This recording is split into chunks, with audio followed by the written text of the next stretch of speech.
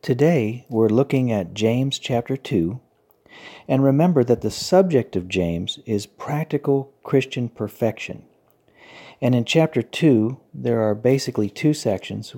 The beginning of this chapter, he speaks of having no respect of persons among the brothers. And then later on in the chapter, he talks about being justified by works in relations with the believers. Now, in the first section, let me read verse 1. He says, "My brothers, do not hold the faith of our Lord Jesus Christ of glory with respect of persons." Well, this certainly is a virtue of Christian perfection. If we have the faith of the glorious Lord, we should not have respect of persons. Any distinctions that existed between the rich and the poor among the Christian brothers were a shame to the Lord and to the salvation of his divine life. In verse 5, he goes on and he says, "Listen, my beloved brothers, has not God chosen the poor in the world to be rich in faith and heirs of the kingdom which he promised to those who love him?" Well, we believe in the Lord for our salvation. This is very clear in the New Testament. We're saved by believing. But we love God for our overcoming so that we may receive the promised kingdom as a reward. We cannot receive the kingdom simply by believing. According to the Gospel of Matthew, the kingdom will be a reward. Receiving this reward requires that we love God. In order to receive salvation, it's adequate that we believe in the Lord. But if we would receive the reward of the kingdom, we need to love God. Now, I want to move on to the second part of this chapter, which talks about being justified by works. And in order to understand this, we really need to be clear about what it means to be saved in verse 13 and 14. 13 says, "For the judgment is without mercy to him who has shown no mercy. Mercy triumphs over judgment." And then 14, "What is the profit, my brothers, if anyone says he has faith but does not have works? Can that faith save him?" So here James uses the word save. Can that faith save him? Now, according to the clear revelation of the Bible, there will be three major judgments to come. The first, and this is important to understand what he means by the word save in verse 14. Now, the first judgment will be the judgment at the judgment seat of Christ. This is clearly mentioned in 2 Corinthians 5:10. This judgment will be carried out in the air, and it will be executed upon all the raptured and resurrected believers. That judgment will not be related to salvation or perdition. Because that judgment will concern believers, the question of salvation will have been eternally settled. That judgment will determine whether the believers will receive a reward or suffer loss. God's intention is first to give us salvation. Then, if we live by God's salvation, we shall receive God's reward.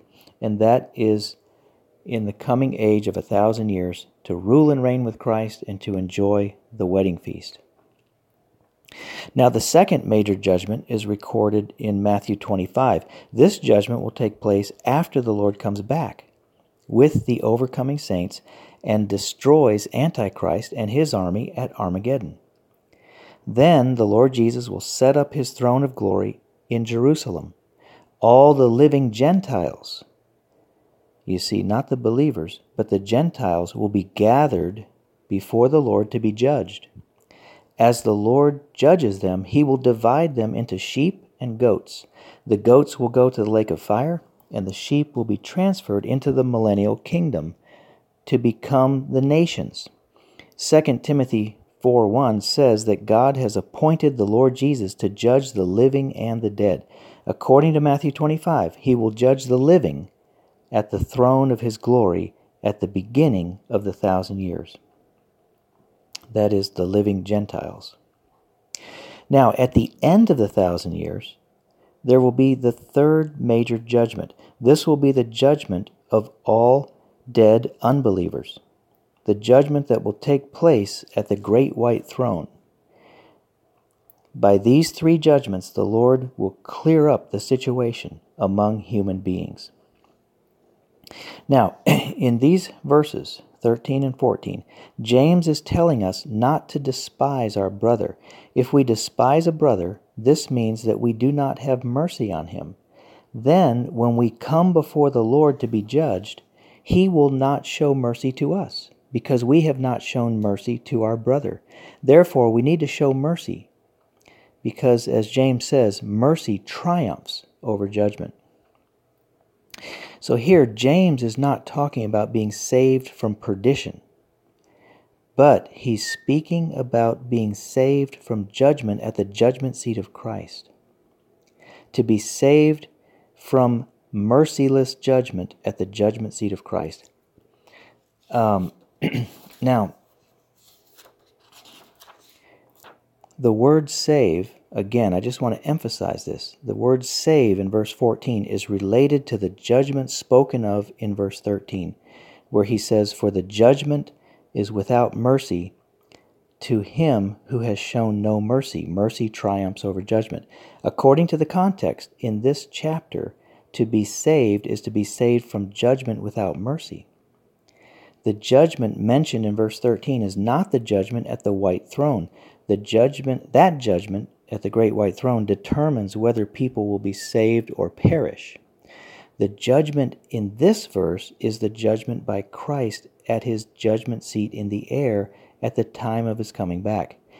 After all the saints have been raptured, they will appear before the judgment seat of Christ.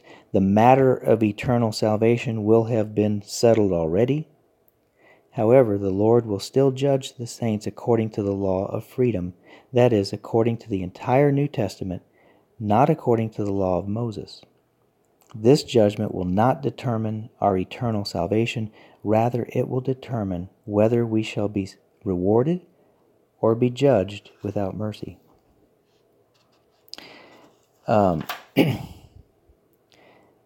Now, in verse 24, let me just wrap up here with verse 24. He says, "You see that a man is justified by works and not by faith only." To be justified by faith is for receiving the divine life. To be justified by works is through living the divine life. Through living the divine life. So this chapter begins with having no respect of persons, and it arrives at the practical care for the necessities of the poor saints, which is the justifying work of faith. According to James' view, these virtues may be considered characteristics of practical Christian perfection.